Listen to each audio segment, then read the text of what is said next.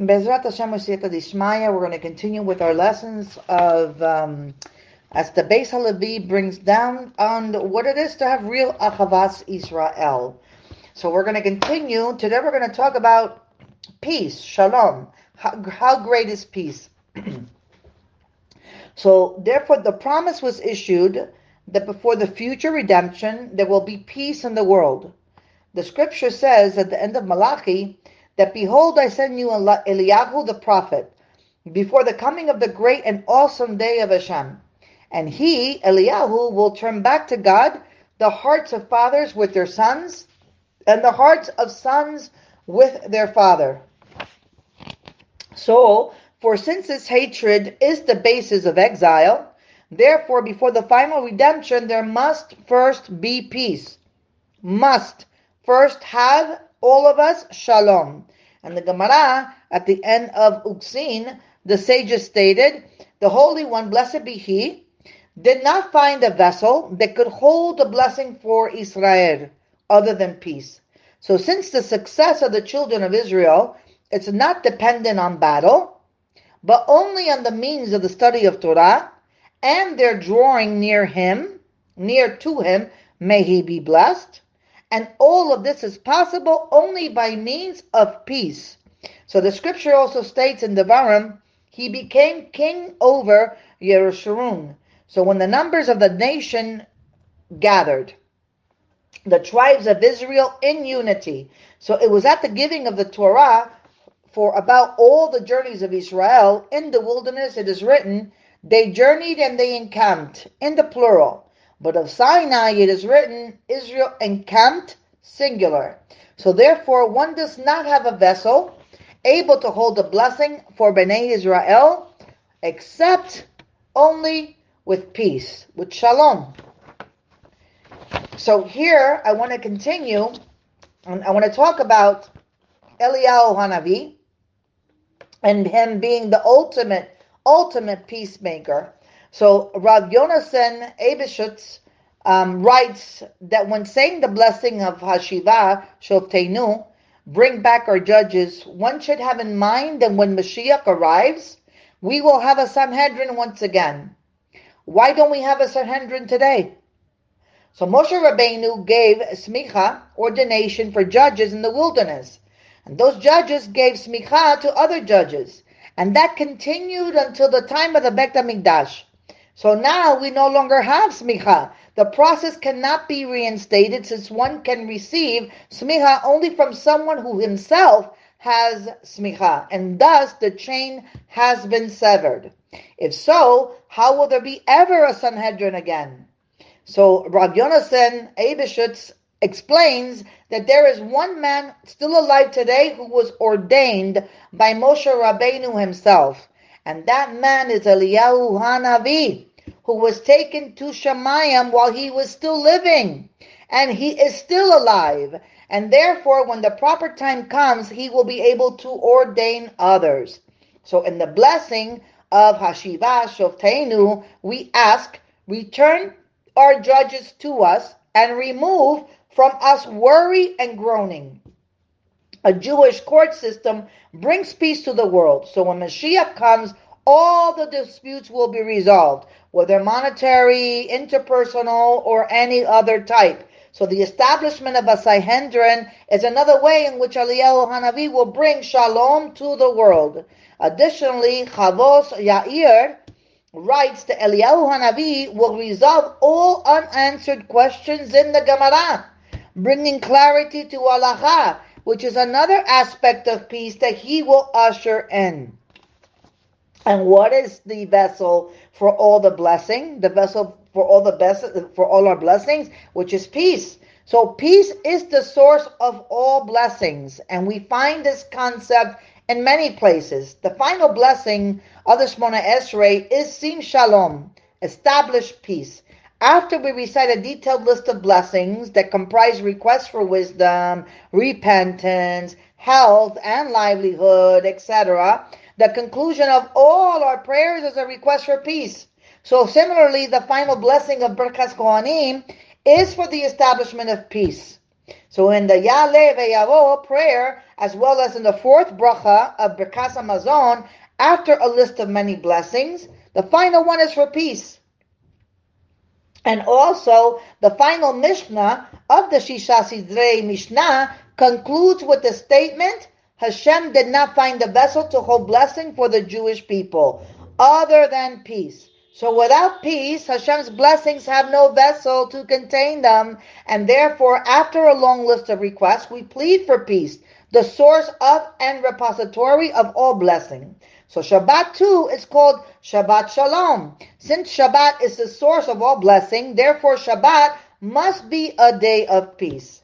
In Parashah Bechukotai, the Torah lists numerous blessings that benefit one who fulfills the way of the Torah.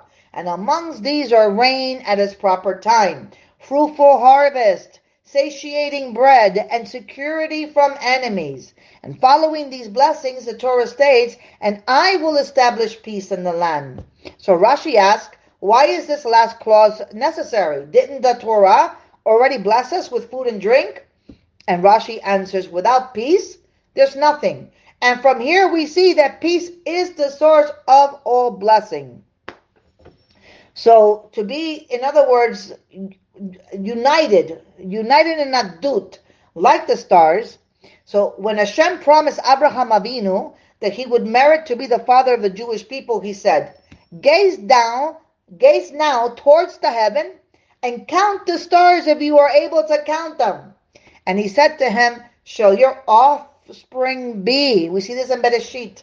The Midrash comments, from where did the Jewish people merit the Kohanim's blessing?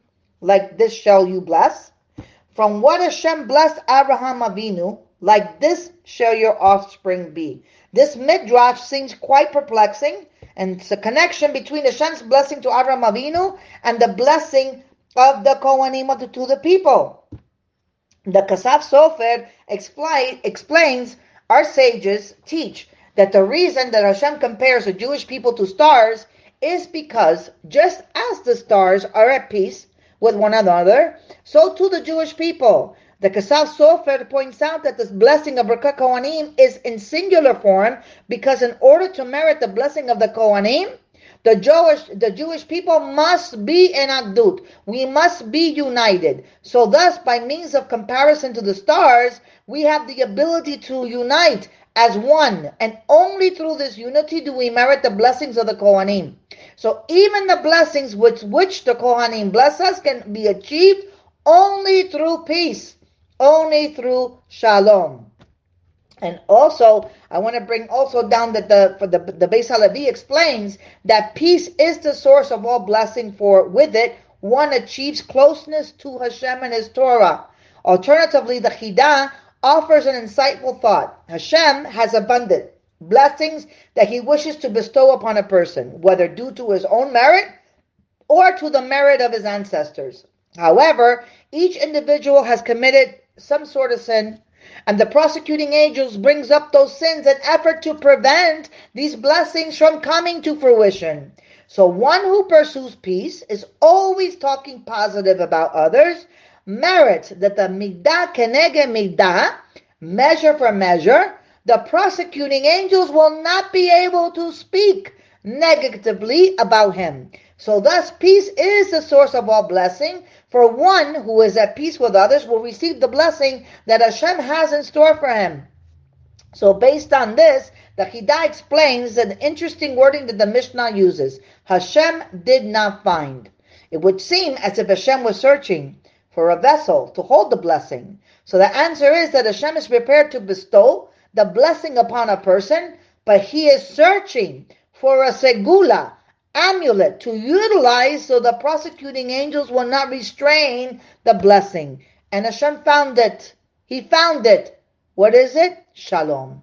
Peace. Peace. So, peace and blessing. Kos shel bracha. The Gemara states that one should give his wife to drink from the kos shel bracha, the cup of blessing that was used for Birkat Hamazon. The Gemara states that by drinking from the cup, his wife merits blessing. However, the She'iltos say that the reason to increase shalom bayis, peace in the home, It's for that reason. Seemingly, these are two different reasons. However, they are really one and the same, because if someone wants to merit blessing, he must first establish peace, since peace is the vessel that contains all the blessings. So interestingly, the Ben Ish Chai quotes commentators who explain that the vessel that holds peace is the cup that one uses for Birkat Hamazon. So when the Mishkan also was built for the first time, the Torah states that the tribal leaders donated 6 wagons and 12 oxen to pull the wagon. And there were 12 leaders. That would mean that every wagon was donated by 2 men. So why did they partner in their donations? Couldn't have each one afforded their own? So the Seforno explains it was a symbol of their brotherhood. Because of that brotherhood, they would be worthy to have the Shekhinah dwell among them. And the verse states in Devarim that Hashem became king over Yeshurun when the numbers of the nations gathered, the tribes of Israel in unity in Agdut. So Seforno here is teaching us that when two people become partners in an endeavor, they are united. That's a sign of unity. But sometimes people want the sponsorship just for themselves. They crave the honor, recognition, and anything like that. So here, however, the 2 leaders of the tribe said, we are in it together. We will each give half. And that's what Hashem wants. Hashem wants that people partner in doing good things. So similarly, Rav Yosef of Trani, the Macharit, writes that Hashem specifically wanted the Mishkan, his dwelling place, to be built through a joint effort of everyone's donation. For most of the Mishkan, each Jew could donate as much as his heart desired. But for the Adanim, the foundations of the Mishkan's walls, Hashem commanded that each person must give the same amount. And that's because the foundation of the Mishkan was required to be made with perfect unity. And only then could Hashem's presence dwell in it. So based on this concept, the Chidah offers a new explanation of why the verse that speaks of loving your friend ends with Ani Hashem, I am Hashem. When Jews love one another, there is unity, Agdut. And then Hashem wants to dwell among us. So therefore, one must love his friend, for I am Hashem, which means my presence will rest upon you. So here, guys, we have to take a lesson from Har Sinai. The Beis Halevi teaches that in order for the Jewish people to accept the Torah, it was necessary that they be united. It's well known that the sages teach us that Hashem chose to give the Torah on Har Sinai because it was the most humble of all the mountains. And this idea accords with the theme of the Jews' unity. The primary reason that people don't unite with others is because they're arrogant. Someone who is humble doesn't view himself as better than anybody else. And so therefore he easily gets along with everybody. He gets along with others. So that's why Hashem chose to give the Torah on Har Sinai, the humblest of mountains, not to reward Har Sinai, but to serve as a lesson for the Jewish people, to teach them that they should be humble, as was Har Sinai. And in doing so, they would be able to unite with one another, thus becoming worthy to accept the Torah. So here, also the Baal Shem Tov makes a similar point. The first Mishnah of Pirkei Avot states, Moshe Rabbeinu received the Torah from Sinai. So the wording of the Mishnah seems perplexing. Did Moshe receive the Torah from Har Sinai? Har Sinai was the place where he received the Torah. It was given to him by Hashem himself, not by Har Sinai. So the Baal Shem Tov explains, the Mishnah is teaching us how Moshe merited to receive the Torah. He merited it because of his humbleness. So thus Moshe Rabbeinu received the Torah from Har Sinai, from the lesson of humbleness that he learned from the mountain. And though it may seem shocking, Rav Chaim Velozhner writes something incredible. If someone today would have the same level of humility as Moshe, he would merit the entire Torah just as Moshe Rabbeinu did. In the Haggadah Shel Pesach, we recite the list of Dayenus, thanking Hashem for all the acts of goodness He did for us, right? So one of these deeds is, had He brought us close to Har Sinai, but not given us a Torah, it would have sufficed us. The age-old question is, how can we say that His kindness would have been enough for us if we have not been given the Torah? of what benefit would it have been to merely stand in front of Har Sinai and then depart empty-handed? So Rav Avraham Shor explains that we generally translate to mean, had you brought us close to Har Sinai. But he reads it as, had you brought the people close to one another in front of Har Sinai. So this process of bringing the Jewish people together in unity was a prerequisite for the Torah. And so therefore we thank Kadosh Baruch Hu for that as well. So now we go, what's the purpose of the Torah? What's the purpose?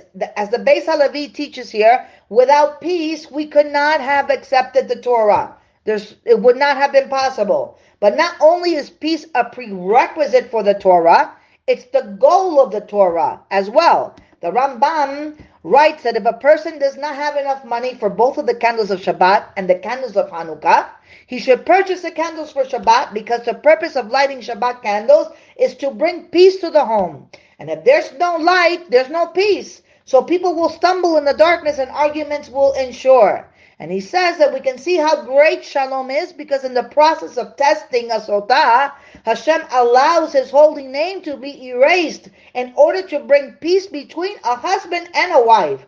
So when a man was suspicious of his wife and accused her of infidelity, the parasha of sotah was placed in water, causing Hashem's name to be erased. And this serves as a form of truth potion, revealing whether the wife had sinned. If the test proved her innocent, the husband's doubt was removed forever, and peace was reinstated in their home. So thus Hashem allows His name to be erased in order to bring shalom. So the Rambam continues, and how great is peace, that the entire Torah is to bring peace to the world. He proves it from the verse in Mishlei, its ways are waves of pleasantness, and its pathways are peace, from which that all roads in the Torah lead to peace. This is a very, very strong statement. So this concept would seem problematic, because the Gemara states, I created the Yetzer Hara, and I created the Torah as its antidote. So it would seem from this Gemara that the purpose of the Torah is to fight the Yetzer Hara. And furthermore, the Vilna Gaon writes that the goal of the Torah is to bring us to bitahon. Bitahon, which is trust in Kadosh Baruch Hu, trust in Hashem. So this leaves us with a seemingly contradiction. What is the purpose of the Torah? To bring peace? To fight the Yetzer Hara? To bring us to bitahon? So in truth, there is no contradiction, because if one has bitahon in Hashem, one gets along with others and ultimately with himself. Bitahon gives a person peace of mind. And when a person has peace of mind and is not constantly distracted and frazzled, one is able to fight the Yetzer Hara.